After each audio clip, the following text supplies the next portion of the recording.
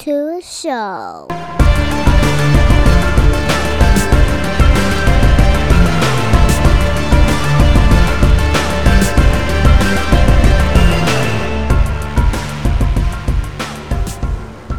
What's going on, everybody? Welcome back to another episode of Off the Mats Podcast. And if you were here last week with us and we talked about Hellraiser, you probably already figured it out. It's October. It's horror movie month. We're going on a theme here this week. Skipping away from Hellraiser because I didn't really know much about it, but Joe and Phil took care of that. Did a great job. I loved it. This week, I want to go into A Nightmare on Elm Street. And the reason being is because that's one of those bigger franchises that everybody knows about. My grandma knows about it. Hell, everyone. So I want to sit down with a friend of the podcast, Newt. He's been here before with us a couple other times. And he and I, we talk about just nonsense like this on Messenger, like at just random hours. So I figured let's hop on here, record it, and share our conversation with the listeners. So Newt, welcome back, man. How you been? I'm good, man. Thanks for having me back. It was fun the first time, a little bit strange the second time, third time's a charm. Hey, the second time I felt like the second time it was one of those things like, look, you guys are in town. Let's get on the mics. I think, I don't know about you guys, but I was drinking quite a bit of wine, so I don't know, but it's a fun time all the same. It's always great having you on, great having Tommy and you together. So that was a lot of fun. I got you back here for this one, though. And like I said, we're going to talk about A Nightmare on Elm Street. More specific, I want to talk about really the first one, the original, and then the remake that took place, I want to say in 2013. It's funny, it's on in the background, but 2010. Then what the fuck was 2013? Probably Friday the 13th, I think. Which I'm not, that's going to be a next week episode, but we're not talking about the remake at all. I watched the Nightmare remake the first time. I didn't like it. Then I watched it another time and I was like, oh, you know what? I didn't give it a fair shot. So there is a little bit more respect for it now after having watched it a couple more times. But one of the things I mentioned to you before we got recording, just talking about the original versus the remake, is how an original, they just kind of jumped into the story with Freddy and they talked about his past, and you just get kind of a shadow of a backstory for him.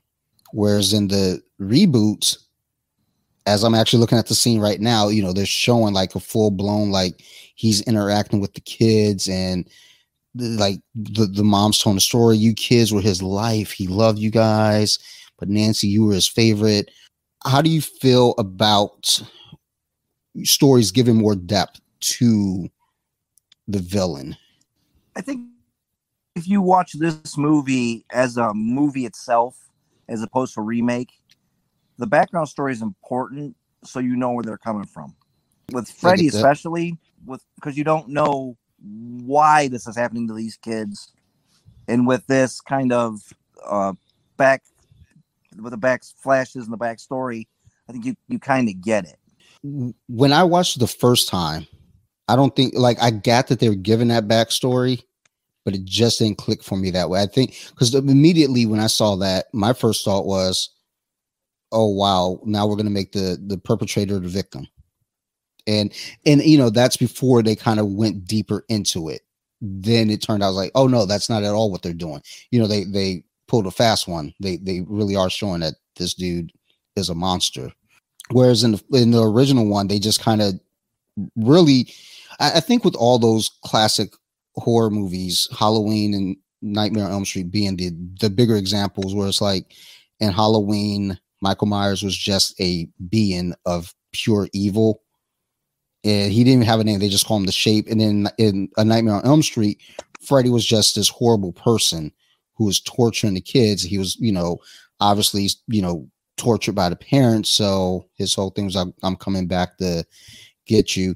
But even in the original one, it did, they didn't really give any kind of, feel to where, why are you going after the kids? Yes, the parents torched you, But did you do any, like, what was the relationship to the kids? You know, there was none in the original one, at least nothing perceived. What I liked about the two of them is with the original, it was kind of like the revenge factor, because you didn't know what was happening and why it was happening until the mother, and I'll get to her later on, kind of with the story that she told. With the one from 2010, I hate calling it a remake, reboot, whatever you want to call it. With the new movie, it kind of set Freddy up, like you said, with the notion that he was a quote unquote victim, but later in the movie you find out that he was really just this horrible person. And I kind of like that. The reason being is everybody starts off. I mean, no baby starts off as a horrible person. You develop into whatever you become as a person. And with Freddy, with that being said, with Freddy being around all those kids and with what was happening, what he was doing to them, what got me was with the parents. The torture scene really could have been done a little bit better in my opinion. Because all they did was they chased him into a warehouse and they set it on fire. They didn't beat him. They didn't torture him like they tortured their kids. And you as a parent would know, if anybody messes with my kid, they're going to get what they gave my kid and then some. The whole movie to me seemed a little bit, I hate, rushed maybe, just so they could get everything cut into an hour and a half. Yeah. They could have went a little bit more deeper in what they did to Freddy. But as far as the characters go, as the kids, the between the first and the second one, the Nancy, I actually like the Nancy in the second one better than the first one, because she was a little bit more of a loner, a little bit more of a, there's something kind of off with her, but she didn't know what, and it took her a little bit to figure it out that, hey, my mom, the parents did this. And that's kind of where I'm at with who I am as a person. It's kind of like a parallel. I'm kind of a loner. My parents were trying to protect me from the evil that happened to me when I was a kid that they blocked out for some reason. Because I know if something happened to me as a child, I mean, I'm 51 years old. I still remember. Nightmares that I've had when I was 3 years old. Things that kind of, flash back in your head in a memory, and those kids were completely brainwashed to where they were like, none of them remembered. Hell, they didn't even remember going to kindergarten together. And I still got, with Facebook, but I've still got friends that I know from first and second grade. So that is one thing that I thought about that too. And like you said, it felt like it was a rush movie, just kind of cramming into, 90 minutes. I get that, because that was my initial feeling too. I was like, this doesn't, it feels like they could have put a little bit more into it. It's like with the warehouse scene with them catching Freddy and torching him, and just kind of giving that backstory. I felt like, there's a lot more emphasis put on that, but then the rest of the movie lacked depth. The rest of the movie felt like, with the kids not remembering each other, that's real weird, because my 5-year-old right now, that kid, she remembers every fucking thing. So it's like so she saw the picture that I put up on Facebook from the baseball game, and she started talking about the popcorn. She started talking about getting the ball, talk about wanting to see tigers, so in that movie, it's like, for these kids to say, there's a picture of me and, the one guy, but I don't remember him before, such and such a grade. High school. It was like, much older. And it's like, come on, dude, really? And I think if they would at least, kind of alluded to some kind of, this would have been a bigger task, but like, if hypnosis, like wipe these kids' brains, make them forget.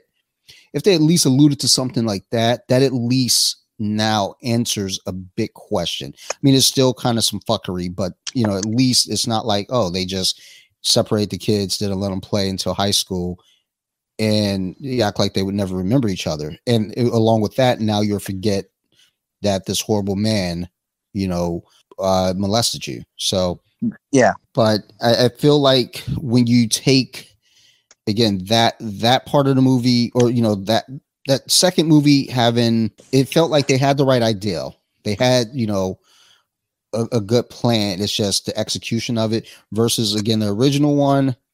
I think it was just like, look, let's just throw it all out there on the table and let's give them what we can.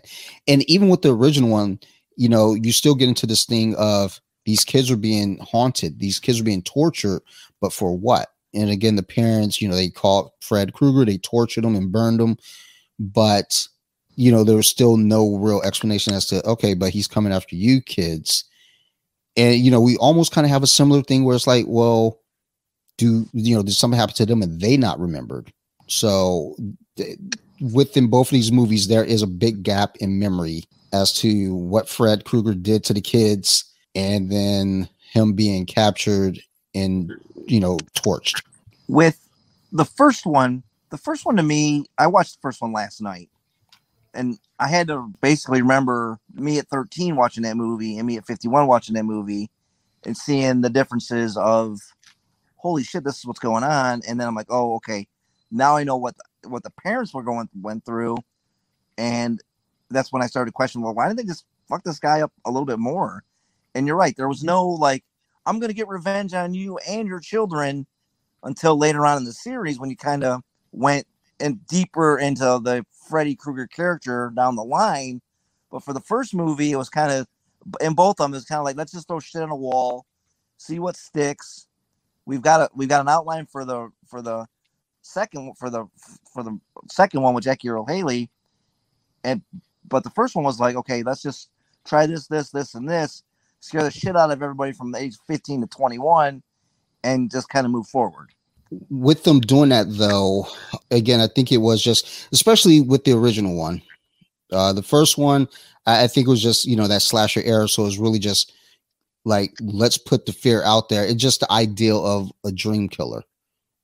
That alone is terrifying. That work. Now, if this movie had originally come out in 2010, like just fresh, it would have been a nice original ideal. But I don't know that it would have had the effect that the first one had, like just, especially just as Freddy Krueger became this larger than life pop icon over the years versus now, like really now, if I went to my gym with most of the people who do jiu-jitsu there, I want to say between, let's say 22 and 30. And I say Freddy Krueger, I don't know that many of them would even know what the fuck I'm talking about. I think they would. I think they would know what Freddy Krueger is, but they wouldn't know. Like I would say that they probably haven't seen the movies. Like the closer into the 22, like the younger ones, like the ones in their 30s, more than likely, yes. One of my previous guests, actually, they're younger. And I brought up Nightmare on Elm Street, and you know they also mentioned like they were aware of it. They'd never seen the movies though, and it just it was like now to be fair, they're not really a horror movie fan, but I felt like Freddy kind of transcended horror at one point. It was just like you don't even have to be into horror movies to know who Freddy is. Like I said, my grandma knows who Freddy is. My grandma don't watch no horror movies. When the Fresh Prince makes a song about you, yeah. That's a little bit, you know. It's a great song, by the way. I love it. I love the music. The music from the first one is way better, just because it's more eerie. Mm-hmm. But the music from the second one, from the new one, is more of a heavy metal vibe. It's more of a gritty. And that's kind of what I liked about the second one. It was more gritty. It was more. Yeah.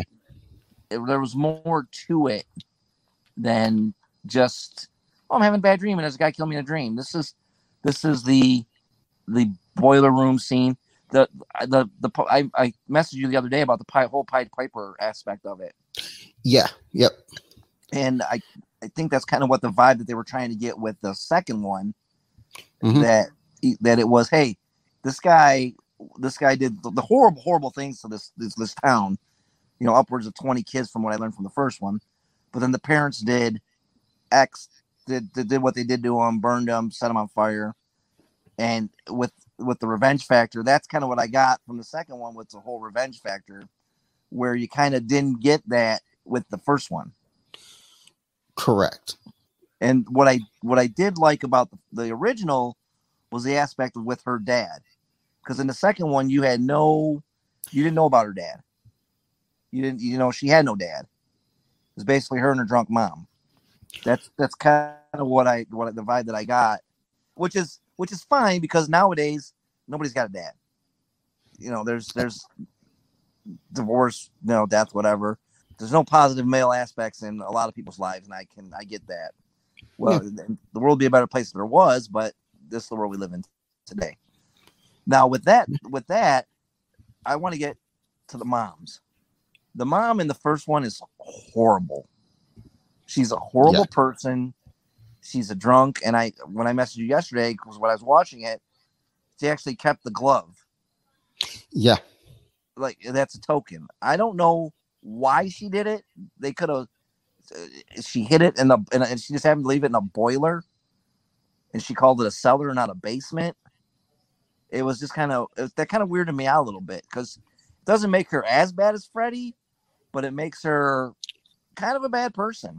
Well, that's the thing though too. It's like serial killers; they keep tokens, they keep trophies, and that falls in that pocket. It's like, okay, you guys did that. But my thing is like, and I guess this is more so just for the sake of the story, is like, why'd she get to keep it? But I mean, I don't think that's neither here nor there, to be quite honest. But it is just kind of a thing. It's like, and maybe she chose it because she is a horrible person. Because even when you get later into that movie, she's sitting there, she's punch drunk, and she's got Nancy locked in the house. She's restricted, and she knows Nancy's suffering. She knows Nancy's going through this.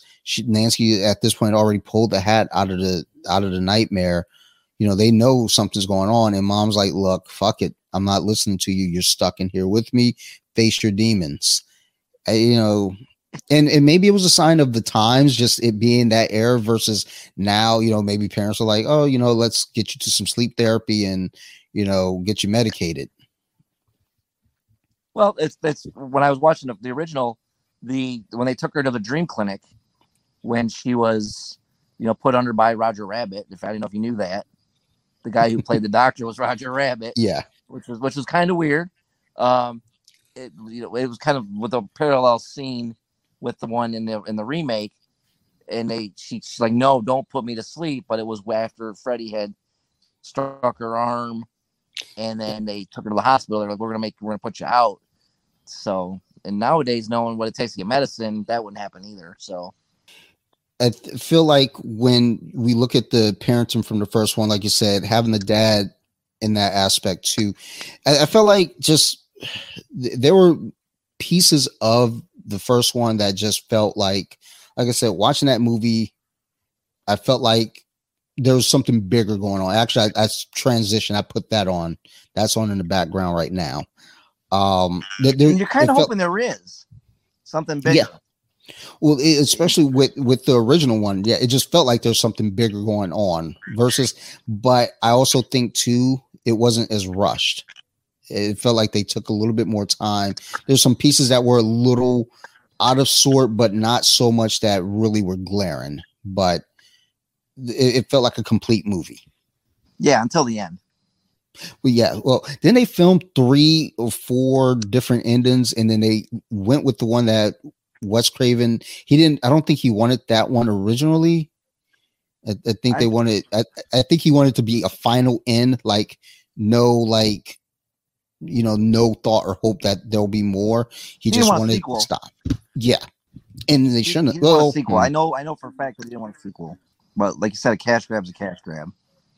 Well, I mean, it was that era too. It was coming. So, and I mean, what came of the Nightmare on Elm Street franchise and Freddy Krueger period, that's exactly what you got. It was a huge cash grab. Like I said, Freddy Krueger became a pop icon. Fresh Prince has got a song, Nightmare on My Street. He like had the Nightmare on Elm Street TV series, which was not, I didn't enjoy it. I only remember 1 episode, but I know there are more. But and a 900 number. Yeah, and the 900 number. Yeah, wow. Kids are jacking up $500 phone bills to talk to Freddy Krueger on a recorded line. Yeah, that's. I mean, you know, what Wes Craven didn't want from all of this is exactly what came from all of this. And, you know, I think he didn't get back involved with it again until Freddy's or Wes Craven's New Nightmare, right? New Nightmare. The New Nightmare, yeah. Yeah, other than that, I think he was like, just I got nothing to do I'm with it. out. Yeah. And you can kind of see that. I mean, you know, those sequels were a little out there. I mean, I still love number 3, Dream Warriors. That's one of the bunch. After we talked last year for our episode, I went to work to a new location, and on the radio was Dream Warriors playing. And every time I went there for like the next 3 weeks, that song came on. And I was like, wow, this is fucking crazy. And like to a point, I told my wife, okay, I need to get that single. I need to buy it and just have it on my phone. But that franchise, you know, became what it became. You know, then they went to the New Nightmare, Wes Craven's New Nightmare, and then Freddy versus Jason. And then we got the 2010 Freddy's version. Dead. Freddy's Dead came Freddy's after. Dead. I thought that was before New Nightmare. It was New Nightmare. Freddy Goes to Hell. That's what the original title was. And then the sequence. I know where they're at, but it's just kind of not fresh in my head. Yeah, it's funny because I had only seen the first one and the third one. I haven't really like the others have been on in my presence, but I never cared. You know, it's like I would watch them, but I wouldn't like pay attention. You know, I grab a comic book while it's on because I just watched number 4 last year and just sat there and watched it. And I was like, holy shit, this is really bad. It's like, and then I was like, I tried to watch number 5. I think that was The Dream Child, and I was like, holy shit, why am I even? It's like, yeah, it's like each one I was asking myself, like, why are you doing this to yourself? But again, number 3, it's like number 3 was kind of that sweet spot where it had enough scary and serious to it, but just the right amount of Freddy personality as well. So it wasn't overpowering. I think that's where Freddy kind of got his legs with Dream Warriors. 1 and 2. 2 is, I really liked 2 because of the story. Like Freddy wanted to get out and get to that kid and take over his soul. I really like that. And it's the first one without really a final girl, it's just with I liked 1 and 2, and 3 was great. 3 was a great movie, great story, and that's where Freddy got his legs as a character. You could kind of tell in the first one that Freddy was this evil being that had a purpose to gain his revenge, and then with the second one, with him being in the same house with kind of still there, so this presence still being in that house, with the scene, I'll tell you, the scene that still gets me, man, is when at that pool party in the second one, when he's like, "You're all my children now." That's when it became everybody, not just the kids on Elm Street. Everybody, I'm gonna get you all. I'm taking y'all to hell with me.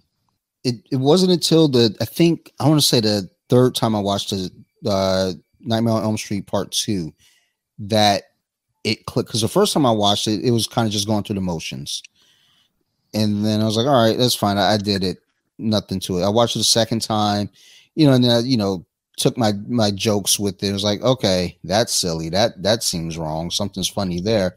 Then the third time, you start to kind of get that sense of, like you said, he's trying to possess this kid. He's trying to get out. And this is the only, the first one, she pulls him out of the dream, but in the Nightmare on Elm Street Part 2, he's at the pool party. He escapes. He's out. Yeah, he's out, and he is actually physically, causing havoc. And a physical being. Yeah, he is like there. Whereas, you get back to, Dream Warriors, now he's back in dreams. I don't even think they played with the ideal of like pulling them out of the dream. It was just like, look, we're gonna put you under, we're gonna hypnotize everybody, and we're gonna get in there, and everybody had their special powers. There was a lot of good that came with that movie, just as far as like just the script. You had a really good cast. Some good young early actors coming up. A great cast. So it was that type of movie that I just feel like it doesn't get the credit that it deserves. I think it gets a lot of credit, to be honest with you. It's probably the best one of the franchise. I definitely think that it's the best one. I agree. Yeah, I do too. It's the best one in the franchise. I know we talked about it, how we rated them, and two's underrated. Two to me is like I said, it's like with him, he's like, look, I'm done. Everybody, if you're a child of Elm Street, I'm coming for you. I'm gonna be in your dreams. I can manifest both worlds, and I can do what I want to do when I want to do it. That actually answers the question though too, because as you go deeper into the franchise, he's tormenting all these kids, and it's like, okay, well, look, the damage has been done with the first one. Like, it's over. How many kids, how many people are you really affected? But then when you get to the idea of that second one, where it's like, look, you're all my children. If you're here on Elm Street, you're my property. Mm-hmm. Now that trails out, because then that gives you the idea like, oh, this guy is far reaching. It's not just here. Yeah, it's Elm Street. It's So now, I don't know if you know about the background of where Wes Craven got that idea from, with the Peruvian kid who was having the dreams of somebody killing him in his dreams. Yeah, and the kid ended up dead, and that always stuck with him. It's one of those things where, like I said, with going back to his childhood, he heard that story, and he's aging and making all these great movies that he's made before. He's like, well, I got to get this idea out, and I got to get this story told. And the way he did it with the original was, it was one of those, like I said, with one of those things with the whole slasher thing, but it wasn't a true slasher movie until the second, third, and fourth one. Yeah. It was more psychological, with dreams, and everybody sleeps, everybody dreams. Yeah. I mean, you get to a point, as you're watching that first one, and that is kind of the scary thought, is like, everyone's trying to not sleep. You have to sleep. And that is a terrifying thought in itself, because if you're so scared to go to sleep, you're terrified, and you're fighting, you're trying to keep yourself awake. You then go into this psychosis where, you don't know if, what's reality anymore. So that's where now this movie really takes some real shape. And with the remake, that's where they delved a little bit more deeper into that part too, with the psychosis part of, am I really dreaming? Am I awake? Why is this happening? And where am I in my sleep cycle? Where am I in my awake cycle? With the characters in the second one, or the remake, we'll call it the remake going forward. I like that part where they're like, you have stages where if you hit a certain point, your body shuts down. You're going to dream anyways. It's how you control yourself in your dream, and how your body reacts to it, because you could end up in a coma where you're just basically dreaming all the time with your brain still functioning, but your body's like, I got to shut down. I have to relax. I have to rejuvenate my body. And that's the perfect spot to where an entity like Freddy is going to come and boom, you're his. I wonder I guess obviously, as years have gone on, one's made in 84 and the other one's made in 2010. Obviously science and technology has come a long way with what we know about sleep therapy and what happens with dreams and whatnot. So, they had a lot more to work with in that 2010 version, which, is good. It's good because, that's again where I felt like some of the movie lacked some depth. They did add other parts that gave it a little bit more sauce, where you didn't get those pieces in the first one. Just kind of weighing them against each other. It's like haven't watched the newer one again, multiple times recently, I do appreciate it a lot more than I did the first time. The first time, I think I was just being, a brat and saying, well, I don't want a remake of Freddy. I don't want, a remake of, Halloween. I don't want a remake of Friday the 13th. Leave the originals alone and, give me more sequels if anything. They might be trash, but, let's not redo it. But then you get to see newer things, stuff from the original, but some details that's brought out that you didn't have the knowledge for back then. So that was a good thing. I want to just make a quick point about the Freddy's themselves. I was on IMDb today, and the 2010 version was like at a 3.5 rating, and it's underrated as a movie. That movie is good. The Freddy's themselves comparable. A lot of people went in with the Jackie Earle Haley character saying, well, he'll never be Robert Englund. And I don't think that's what he tried to do. I think that Jackie Earle Haley was Freddy Krueger the way Freddy Krueger was meant to be played in 2010. That he, as a predator, as a demon, as a manifestation of people's dreams, was the ultimate nightmare. I can say one thing when you take the comparison between both Freddys and from just both 2010 and 84. I think they both played the role the way it was meant to be played at its time. For that particular movie. Correct. Now, I think what people were wanting with 2010 is we know Freddy Krueger with all this personality, all the jokes, all the humor. That's what we want here. And that's not what you're supposed to get in that movie. You're supposed to get a terrifying and watching individual. It, I didn't want that. Yeah, that's what I wanted. That's exactly what I got too. I got that. I just kind of wish they weren't, like you said, they weren't as sympathetic to the character in the 2010 one.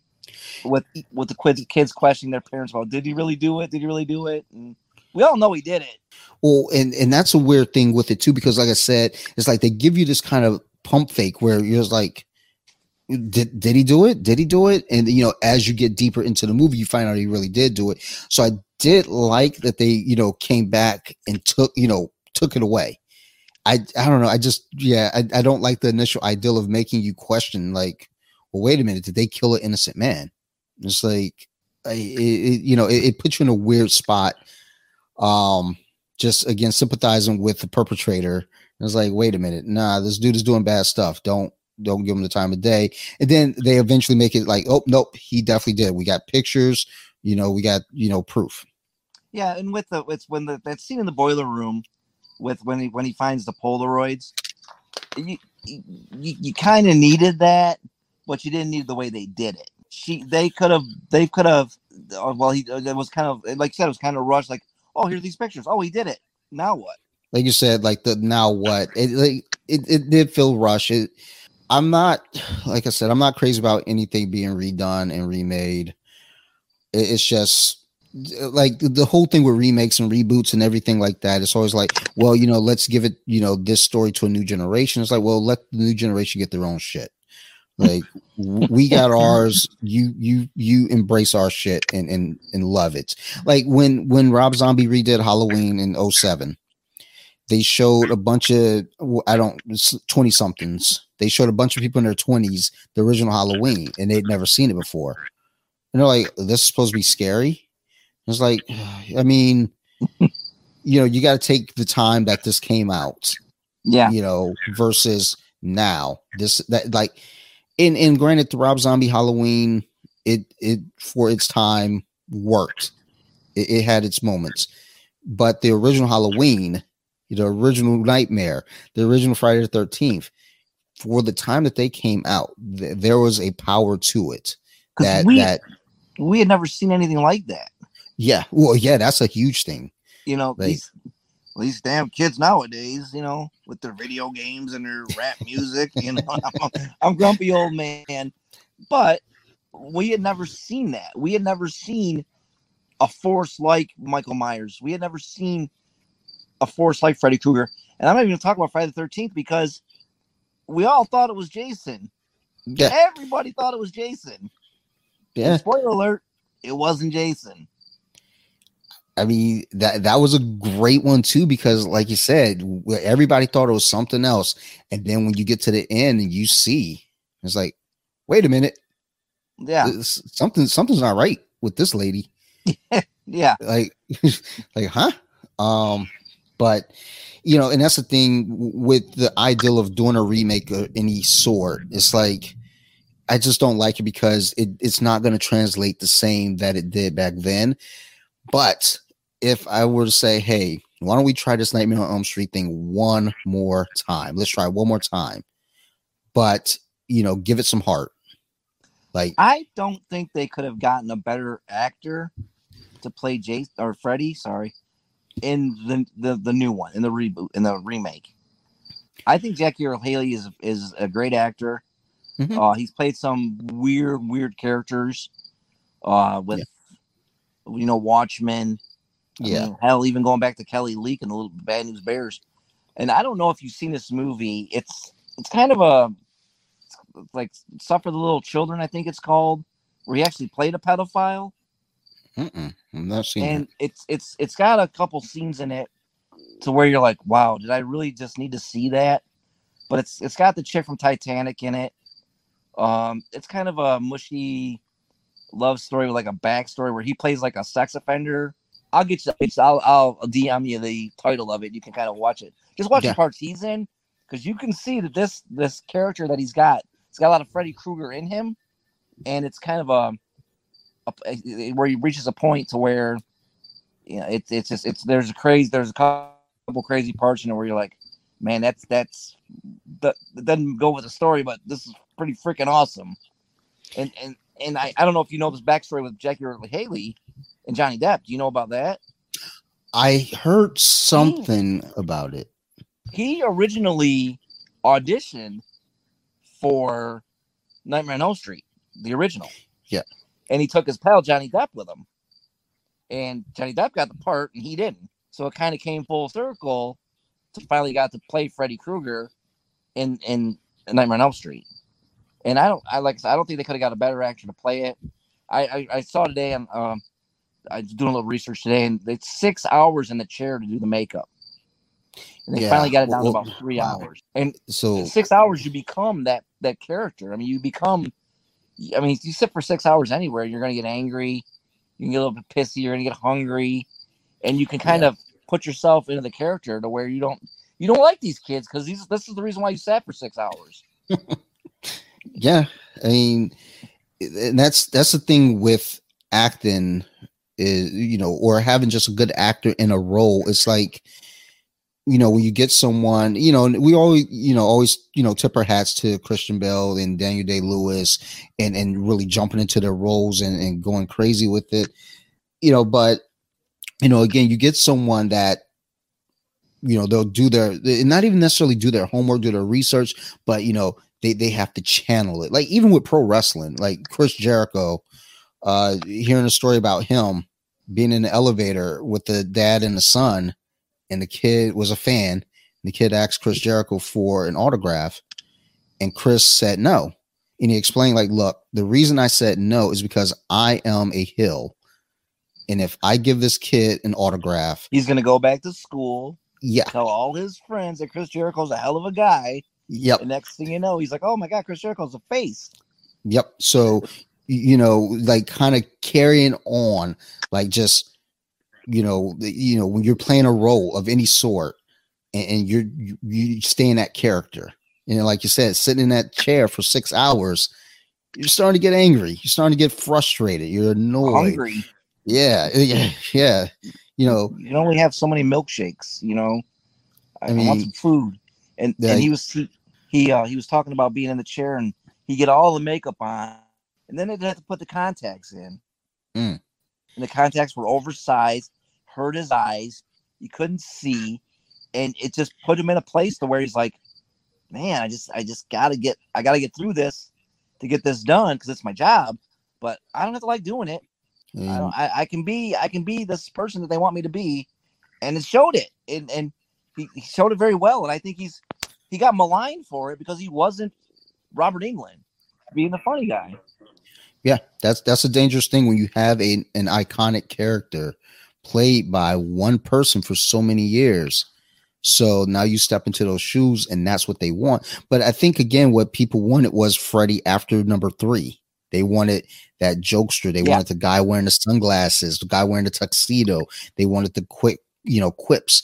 That, and again, for this movie, that can't exist. He has to be terrifying. He has to be stoic, because otherwise, no one's going to take it serious.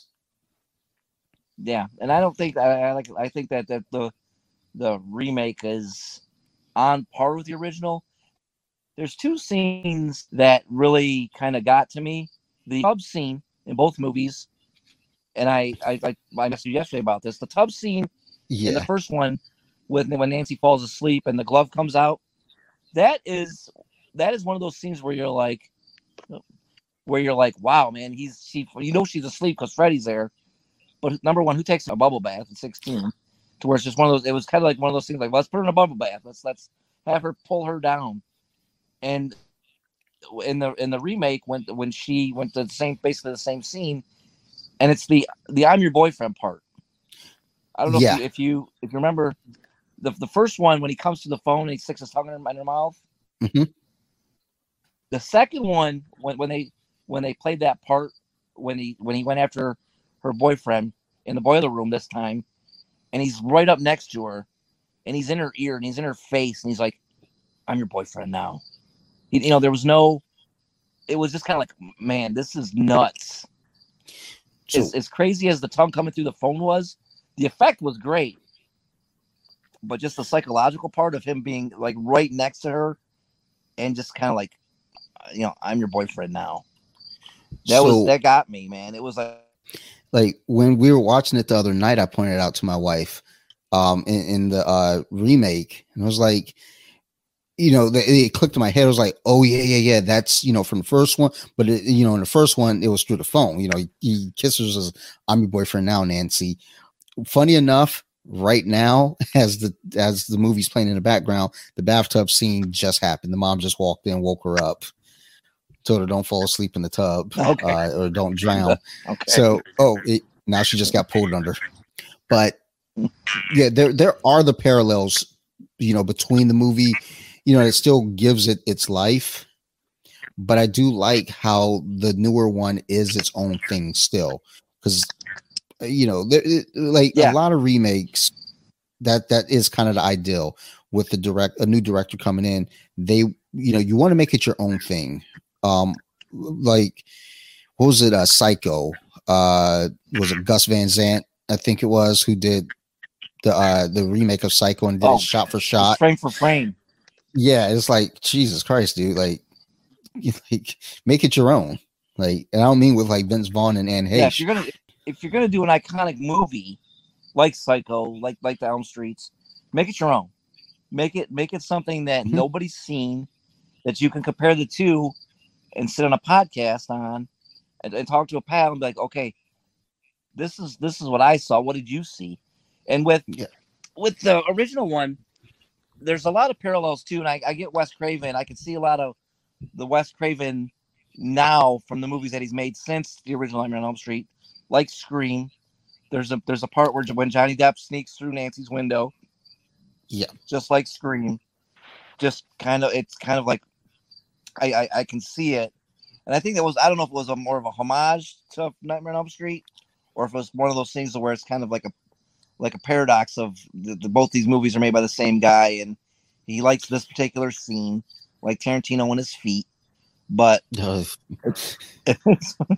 sorry, but it's one of those things to where you can kind of see it, and it's even like with the Fred janitor part in Scream, played by Wes Craven. So that was something actually, and as you meant, you just talked it up. He's creeping through the window right now.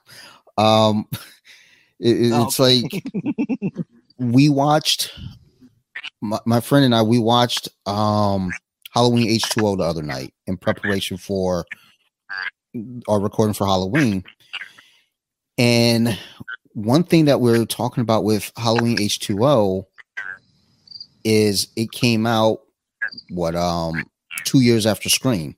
Mm-hmm. But a lot of the stuff that you saw in H2O, because I think the same writing team was involved. There was just like, we're talking about kind of the eras of movies and how this late 90s era was, there's just this style and this feel that you had to it where you saw it heavily in Scream, obviously, with Wes Craven coming back, and he's got this movie that's great, and then you get Halloween H2O come up, and it's almost like they tried to mimic a lot of stuff from Scream, but in a joking manner that didn't go over well. Because when we watched that movie the other night, like, I got angry because I went to see it in the theater twice, and I was excited, and now when I look back on it, I'm like, why was I so stupid? You're mad at yourself. Yeah. For taking that bite because you were all jacked up because it was, man, Halloween H2O 20 years later, Jamie Lee Curtis, all that stuff, and then you're like, damn, it was a joke. Yeah, and I think they kind of made it as a joke. Yeah, I mean, well, there are scenes in it that they did that they're trying to like kind of pay tribute to the original, but again, in a joking way. Like in the original Halloween, you'd have Michael kind of standing in the background and someone's just walking around, not noticing him there. And then they turn around to face him and he's not there. Mm-hmm. So they did that in H2O a couple times, but it was kind of like done in a mocking way.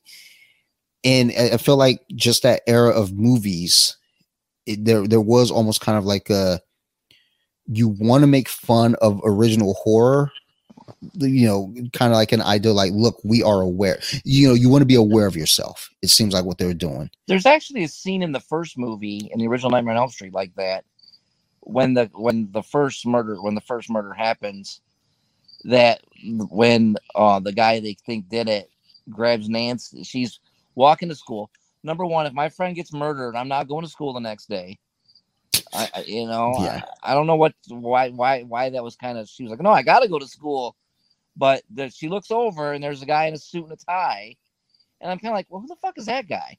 And it turns out he's a cop, and it's kind of like they knew he was gonna go try to get Nancy, try to explain what happened, and with Nancy, with the part of Nancy, like, you set me up, Dad, you set me up.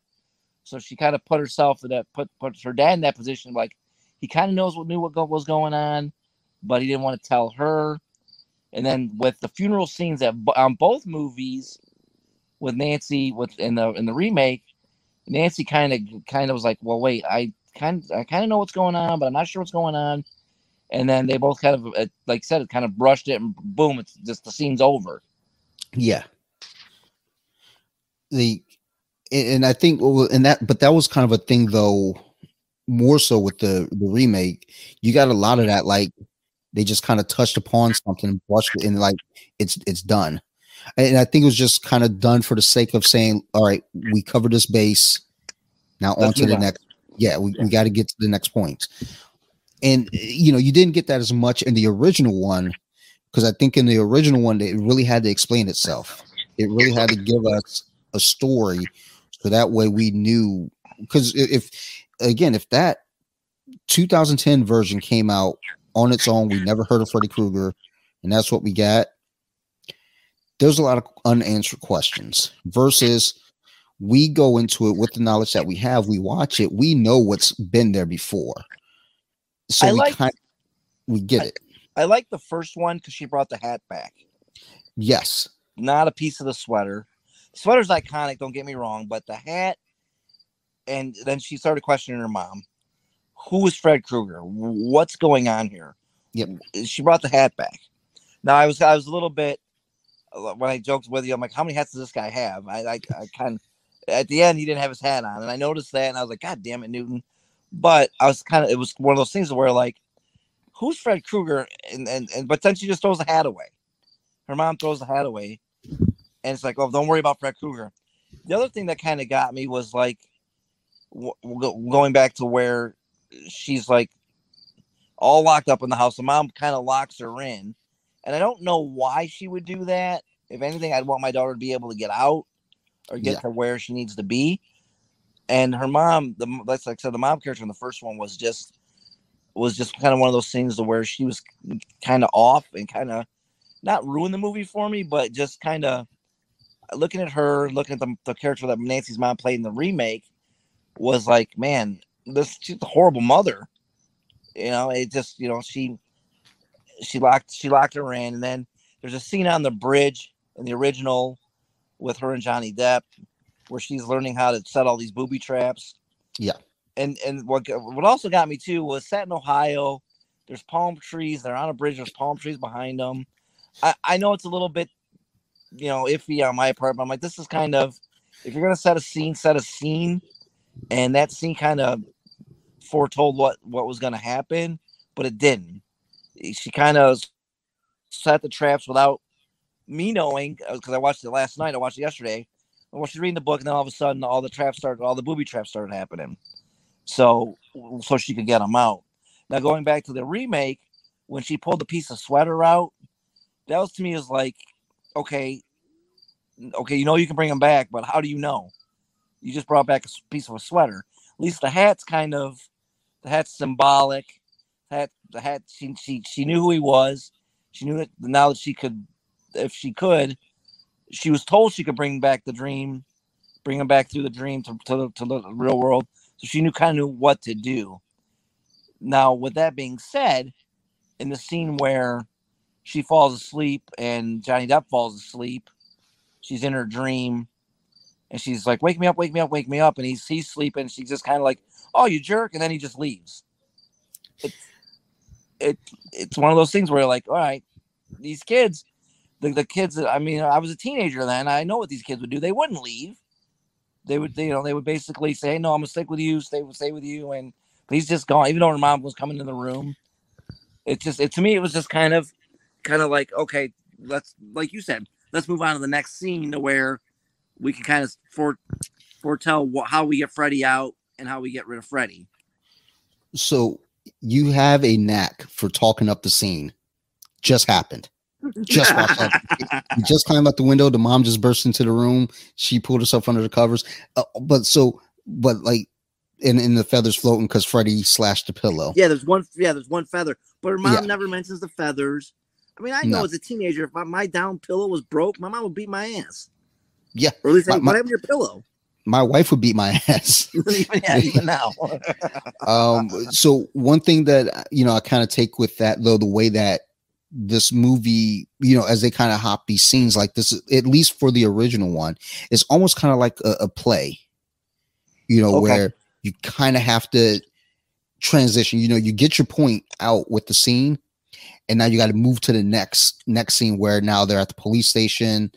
The friend who's, being convicted of the murder or charged of the murder, he's in the cell. So it's kind of like, all right, we now need to move this along. So I'll tell you, that scene's pretty good too. Yep.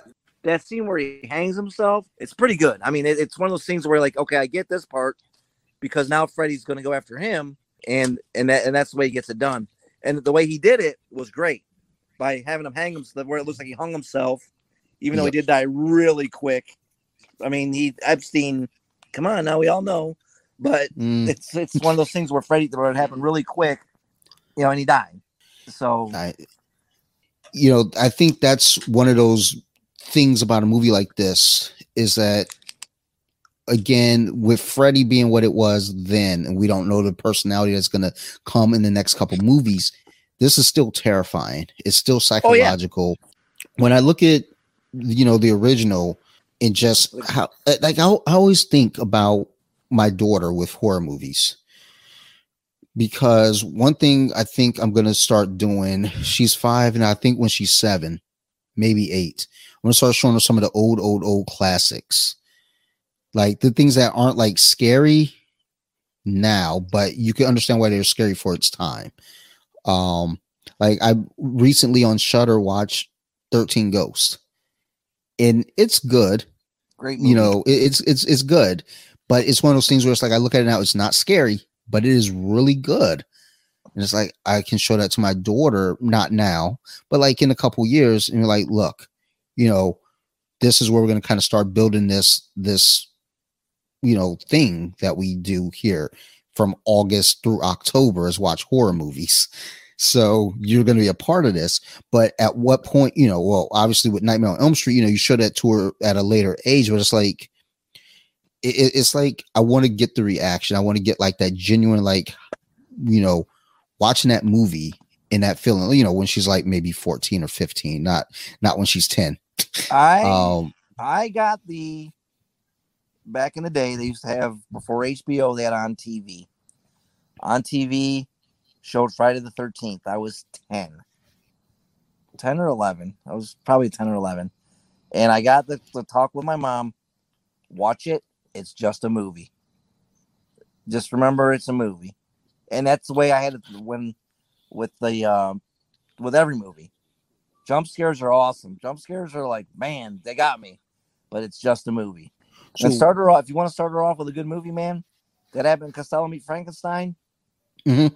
Yeah. So I think that, you know, stuff like that's good. You know, it's good for her. It's just good for the family period. You know, we try to do movie night. We try to do game night stuff. You know, just trying to do family activities. So, you know, over time, you know, once she's older, you know, we start venturing into horror movies. And I know the listeners out there, I keep forgetting, like, we're just like going about, I keep forgetting that we're actually recording a fucking podcast here. You know, for the listeners, don't judge me. All right. We do horror movies in this house. It used to be all year round. You know, we cut it to August, you know, August, September, October, and like the first week of November, you know, we're trying to get it out of our system. Then we jump into the holidays, I don't know what the fuck, Christmas Elf. movies. Elf. Yeah. Elf, I guess. Yeah. I think we do Elf. We can do a Christmas movie podcast too, if you want. We'll talk on that. Let me ask you this though.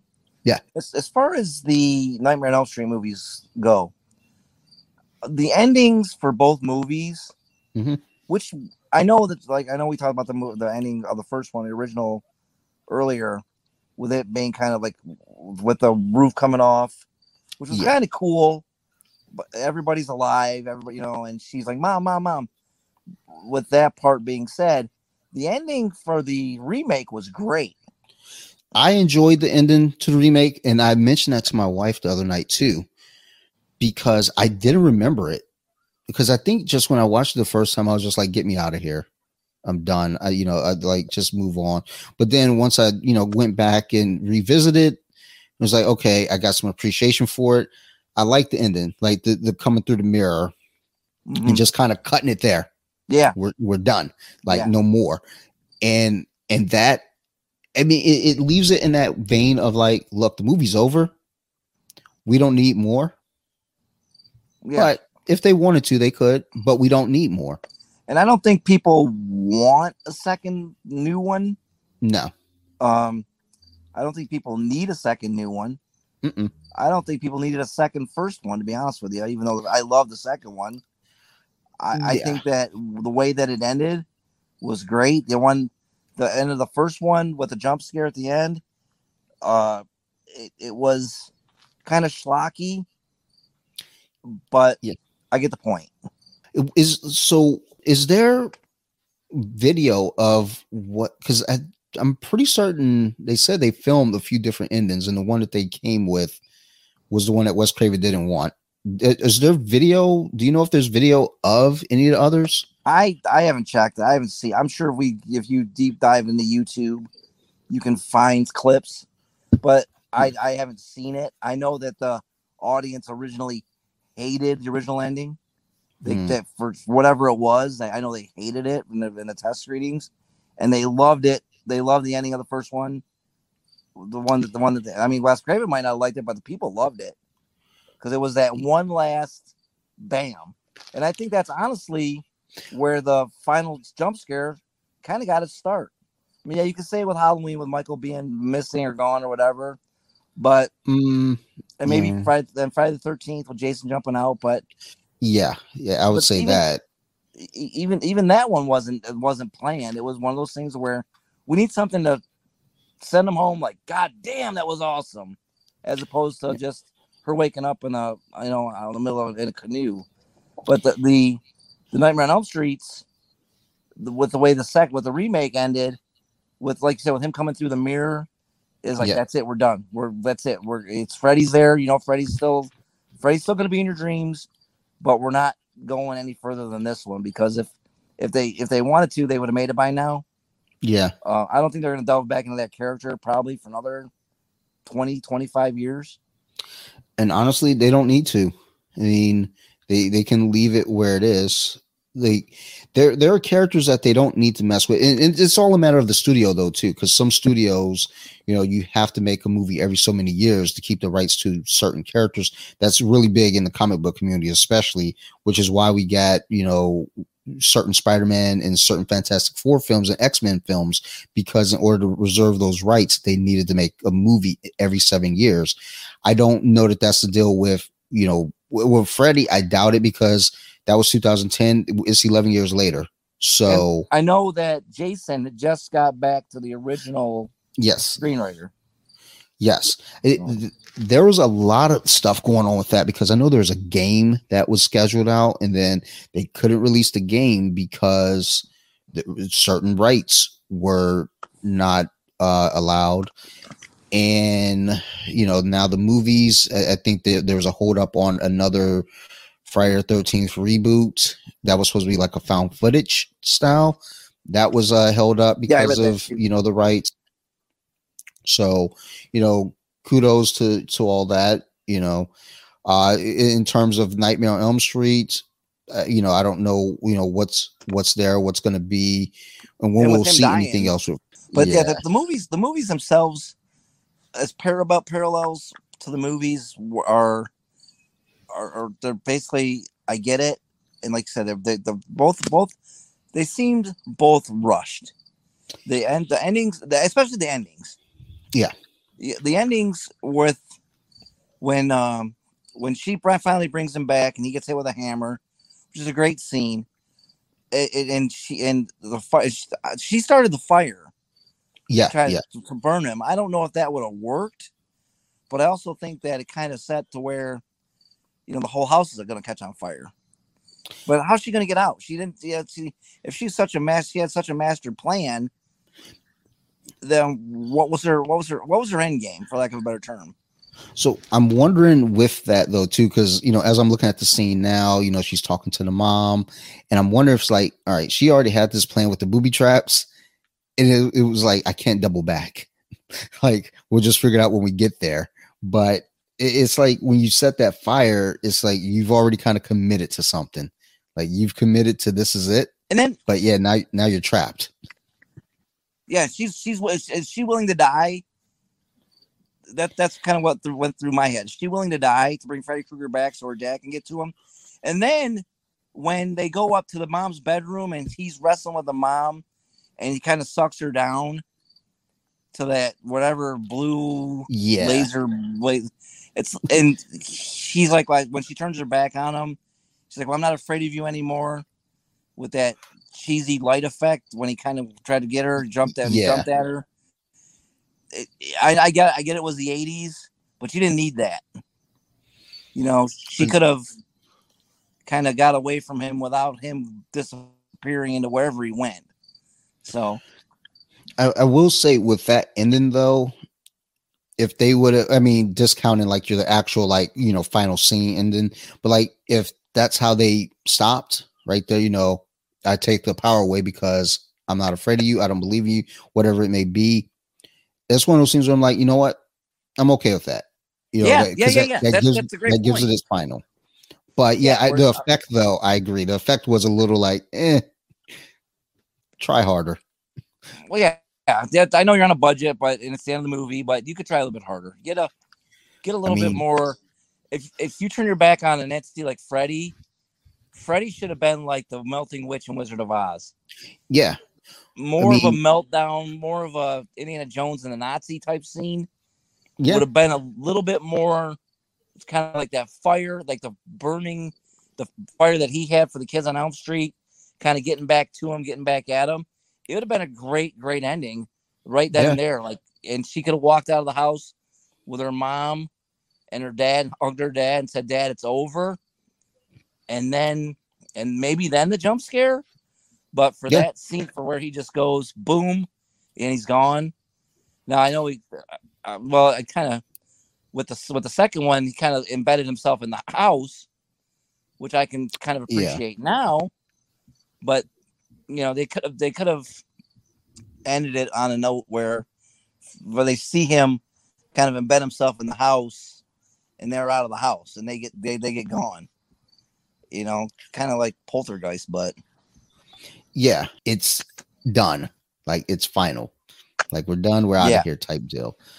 And that would have been perfectly fine by me if that's how it went.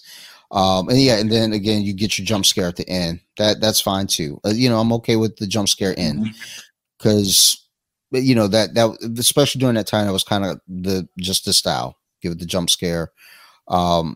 And then when you jump to the remake in 2010, even with that ending with him coming through the mirror, that's fine. Like we can end on that note. Again, it doesn't sound like there are any plans to do anything. I didn't really look into it. I guess I should have, but I'm not a very good podcaster. I just have people and we talk shit. So, I don't do research. They're going to be listening to this around the world, man. We're going to get 100,000 listeners. I want to talk about Nancy for a quick second. I know we've been on for a while. Heather Langenkamp talked to her mom like nobody talks to their mom. She called her mother. Mm-hmm. She called her, she called her dad, which is fine, but she called her mom mother. She hardly ever called her mom. She just the way she talked to her was very, I want to say methodical, and kind of in a way that teenagers don't talk to their parents. I'd never called my mom mother at all.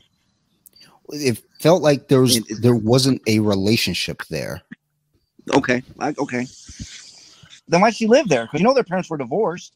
And I mean, it could have just been, how that game gets played. It's like, well, we're gonna give custody to the mom. She gets the house. The kid stays here because she has a house type deal. Dad gets the apartment. So Dad takes her to Denny's on Christmas. Yeah, it could have just been one of those things, because when you look at that relationship, she is closer, or I want to say closer, but there seems to be a thing with that where it's like, yeah, she calls him dad. There seems to be a genuine, like, dad will save me type deal. Dad is my hero. Whereas mom is kind of like, you're just a person that's here. Yeah. Like, I'm just kind of living here, kind of in this place now. And it with the relationship that Nancy had with her mom, and the remake was a lot better. Yeah. At least the mother was more attentive to her needs, more of a motherly figure, and you can tell she's kind of distant. But that's more on Nancy's part than the mom's part. With Nancy, the character, and this Nancy played that was played in the second in the remake was more of, like I said, a loner kind of she didn't have a lot of friends, and then her friends. The first one of the friends they had a little cluster of friends. They had a little group. Yeah. The second one, she didn't have a group. She had the one guy who liked her, and the one guy and the one blonde friend who wouldn't be friends with her in real life. Let's be honest. None of those people would be friends. We all know how high school was. It was very cliquey, and they wouldn't hang out with a loner. They'd actually probably make fun of Nancy for being a loner, the group that she had. And with her working at the diner, which was another good scene. With the one guy who liked her, too shy to, ask her out or whatever. And then he's like, "Why didn't you ever ask me out?" And he's like, "Well, whatever." But you could just tell with the second one, with that group of friends that they had, even though they all ended up dead, they were more of a cliquey type thing, with Nancy kind of on the outskirts, but with the other guy having pals, with him kind of being on the outskirts too. Now, as far as the first one goes, you had the football player, the greaser type guy, the blonde bimbo, and then Nancy, and they were all pals. They all rode in the car together at the end. So there seemed to have been, when you look at the original one with their clique, and it's almost kind of more like, you know, what the Breakfast Club was, you know, around that time too. It's almost kind of like, you know, they're friends, like, you know, whether it be they live on the same streets, you know, it's just like we're friends, we hang out, but it's not like, you know, we get to school, we still got our own little cliques here. Whereas like you look at the newer one, like you said, you know, there's the one little clique, and then Nancy's kind of on the, you know, on her little island on the outside, but she's still, you know, part of it. Mm-hmm. You know, I think there is stuff to be said about, you know, things like that in those stories, because I feel like those relationships have to be established. Like when you look at Scream, you know, there was that clique, that group of friends, Mm-hmm. and even within that group of friends, you could still tell that there were groups within the group. You had, you know, Jamie Kennedy's character, who was the movie freak nerd, Mm-hmm. who they accepted him, but he was still a fucking weirdo. But you know, you're our weirdo. You know, well, they were all the guys in the movie were weird in their own ways. Yeah, well, exactly. The only one that was really, you know, sane was the one who got her mom killed. One whose mom was killed. Yeah, Sydney. With the remake, the remake kind of made me think a little bit with you know, the whole boiler room scenes, with Nancy being tormented by her friends, with the Freddy character being the one that I knew when I was 13 or 14, but being reimagined as this being that just kind of was, you know, set up to be torture, pedophile, and that's the way I watched it.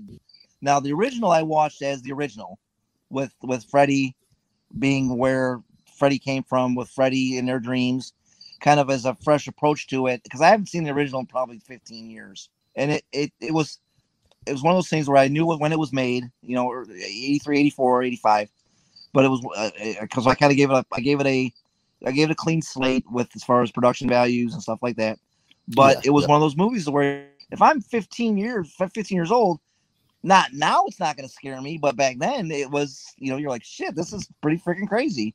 And that's something I always try to keep in mind with watching any movie, especially, you know, if it's dated, is I try to put myself in the times, because that was the thing when they show, you know, in 2007, they showed all these kids the original Halloween, and they're like, this is supposed to be scary.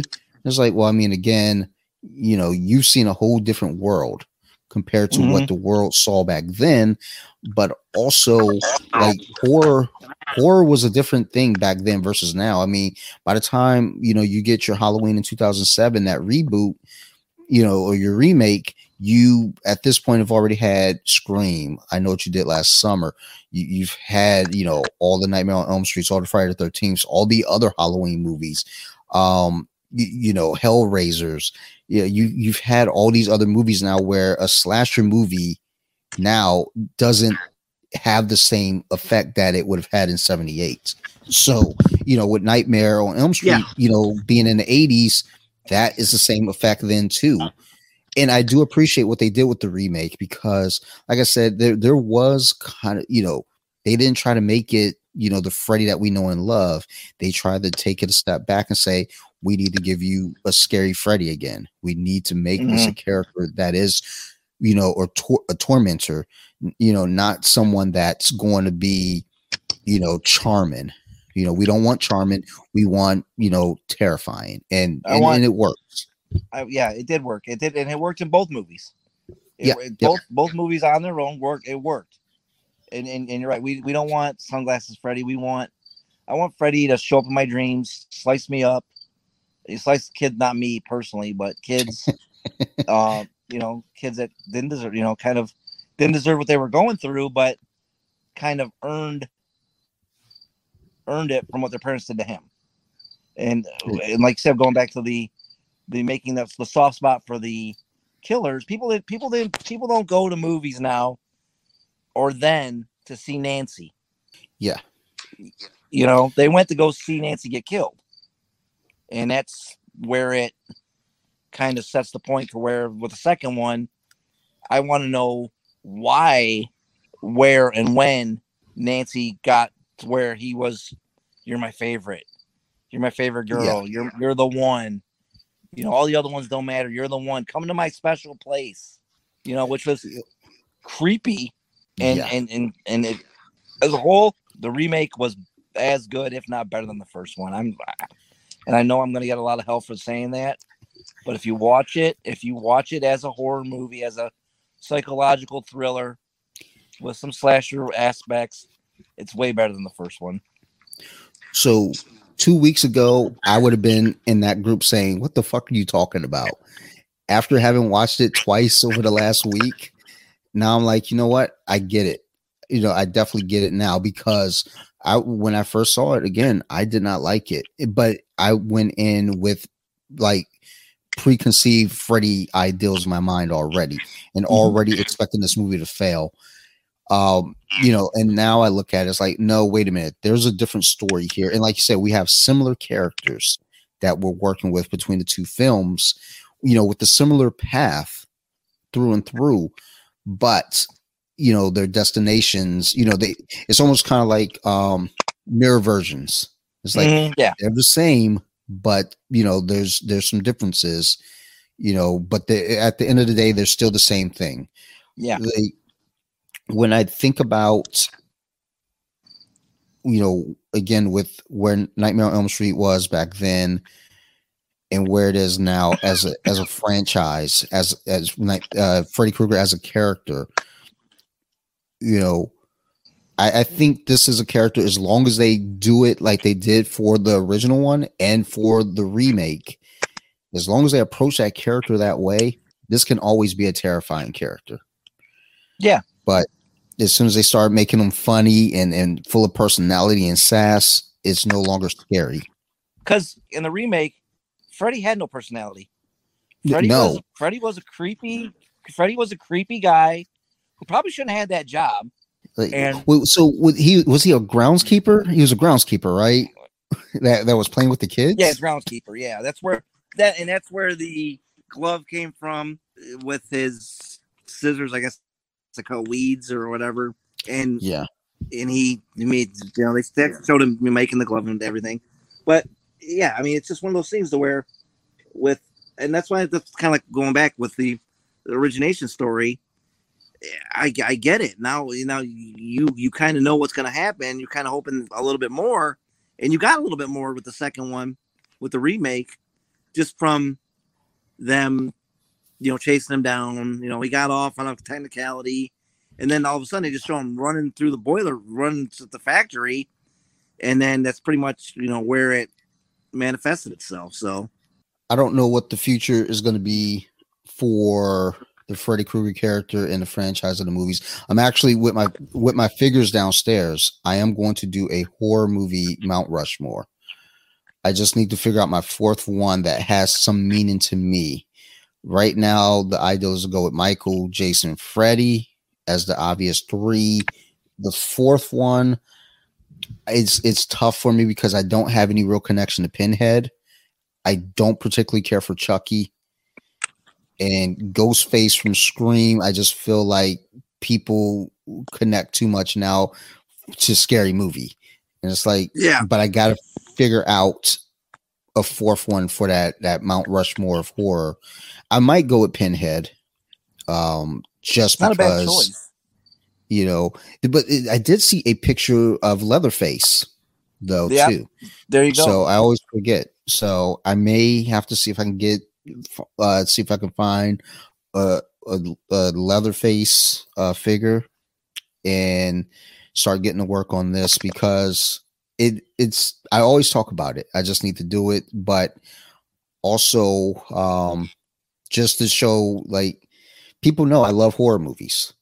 And it's like, as much as I love comic books and comic book movies, I probably watch horror movies just as much. So I want that represented. Like I said in the first one, man, there was a time in my life where my mom and dad sat me down and were like, "Are you okay?" Because I was into everything. Everything. Yeah. If it was on the VHS shelf at Video One, this is the days before Blockbuster, and they got a lot of stuff that you couldn't get at Blockbuster. We had a store here called Thomas Video that showed everything. Anchor Bay with Evil Dead and 10,000 Maniacs and Slumber Party Massacre. Friday nights were horror movies in my house, and then my friends were there, and that's what we did. I mean, that's the beauty of kind of embracing the Shudder app, because it's like there's always something. There's always something. Every Friday they give you something new. And if you haven't gotten to it before, or they refresh the catalog, it's probably my most used app. It used to be the UFC Fight Pass. I still watch fights. I still love watching people get punched in the head, but it's like I don't watch it as much. It used to be I would put on some fights and I go to bed to it. Now it's back to that. It's that time of year. I put on Shudder, and then I put it on whatever's going live, and I just let it play. I wake up. If you go to bed watching Shudder, you're a good man. Because some of those scenes, you're like, man, it's like the other night when you texted me about Motel Hell, which really needs a remake. Like so, and that's the thing. There's some things I feel like should get remakes. It's because it's like I feel like at the time it just didn't get, number one, the like notoriety at the time, but also the effects. There's so much more you can do now, but that's a scary thing too, because sometimes people go a little heavy-handed with the effects, and almost ruin a movie because of effects. So Motel Hell could really go for a remake. I think when they start doing remakes, though, the problem is they want to go with something that's a bigger name, so they know, like, well, we know we're going to make money with this. Like, they remade The Thing again. We got Nightmare on Elm Street, Halloween, Friday the 13th. There's a Chucky TV series. It's like they're going with stuff that they know they can make money off of because of the name. And it's like, yeah, but like, be brave, take a risk. Let's see Farmer Vincent. Let's see. I'll tell you, there's some scenes in that movie when he puts the pig head on and there's a chainsaw fight. You don't see those. Yeah. I mean, it's one, and when you're 15, 16, 17 years old, you're like, these guys are going after each other with chainsaws. Somebody's going to get messed up. I mean, I think that's something that could be reimagined and put on film now and done really well. I think, what was it? There's a couple others on Shudder that they're not too old, but they're in that pocket where it's like, look, there's been enough time, like the early 2000s. It's like, look, you could probably actually make something of this. Let's go ahead and roll the dice. I'd remake Maniac Cop. I think I believe that was on there. I don't think it's on there now. It was on there. I want to say 3 months ago. If you get a chance, watch it. Watch it, and you're like, man, this movie, especially nowadays with the climate that we're in. Yeah, you could reimagine that into something that would be, it would make people be like, damn. I mean, they hate police even more than they do now, but you could, well, I can't say that really, but you could make it to where that the character is just so methodical and such a true killer and a quote unquote a maniac, for lack of a better term, that it would make you just people would think, and people would be like, it'd get a lot of shit from both sides, but it's one of those movies where you can be like, okay, we can make a movie like this. Sometimes it's okay to take a risk, but I think also when I say that now as a guy with no money who's not making films versus, a studio executive who's like, well, yeah, you say take a risk, but I don't feel like dumping millions of dollars into something. It's like, well, you don't have to dump millions. I mean, Hellraiser like had a small budget and it worked. Blumhouse has a small budget. Well, they had small budgets and it worked. A24 small budgets and it works. I mean, that's the thing too with certain movies. It's not so much about the budget. It's not so much about the name. Just give us a good story. If you sell me a good story, I mean, good stories sell. It's just, you got to give us the good story. I mean, like the HBO, HBO does great with a lot of their series. They just give you a good story and people cling to it. Just that's the important thing. Instead of saying, oh well, we want like, you know, we get the Child's Play remake with Mark Hamill as Chucky's voice, and it was interesting. I didn't hate it, but it was definitely but something that's like, they panned it. yeah, well, because again, everybody went in with this ideal of, we know what Chucky is, we want that Chucky, but you get this AI thing that is still terrifying in its own right, especially now with everybody having, you know, Alexa and Siri and all the shit, you know, operating our homes.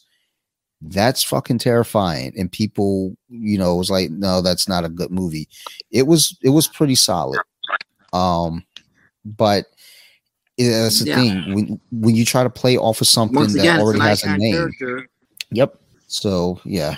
But either way, with the Nightmare on Elm Street franchise, you know, love it or hate it, you know, it changed horror in its time, and it, you know, Freddy Krueger especially, like I said, became a pop icon, and everyone knew what a Freddy Krueger was.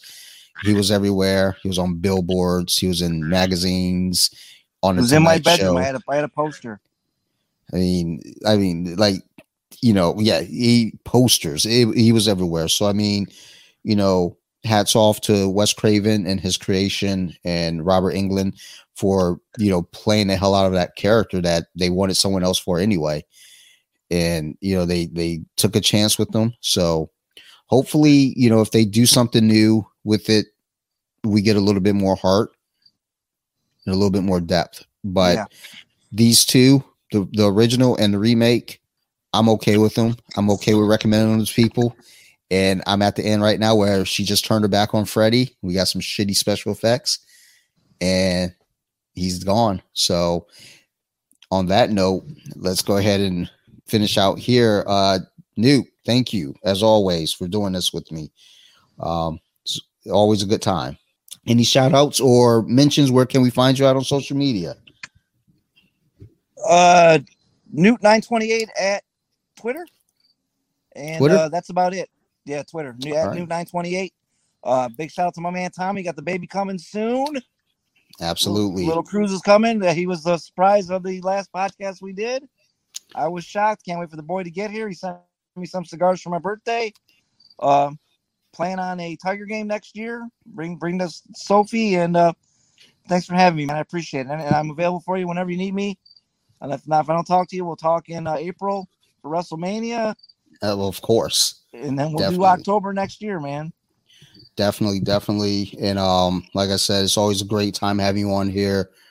As I always say to all the listeners, thank you for listening. I appreciate the hell out of everyone. I say it every episode, and I will always say it, because without you all listening, you know, this doesn't work. So, you know, I appreciate you all. Big shout out to Armbar Addict, Eric and Ali, doing fun things over there. Actually, they're going to be competing very soon at Worlds. Actually, by the time this come out, I think it may have already happened. Sorry, but big shout out to you all anyway. Go check out the website, Armbar Addict. Also, big shout out to Colompton Social Club. It's my other show with my buddy Stevie. The numbers are growing over there. I don't know what we're doing, but we're doing something. And it looks like we're getting a lot of follows from breweries and beer companies, because we do beer reviews.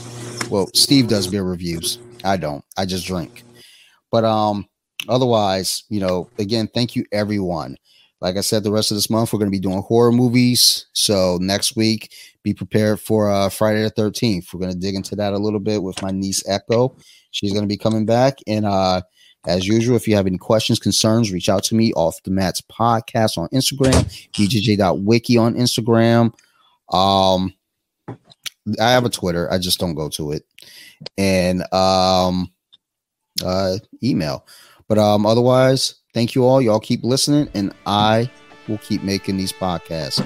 Thank you, everyone. Bye, bitches.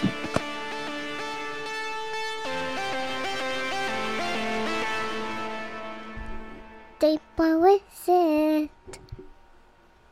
Now let me sing a song.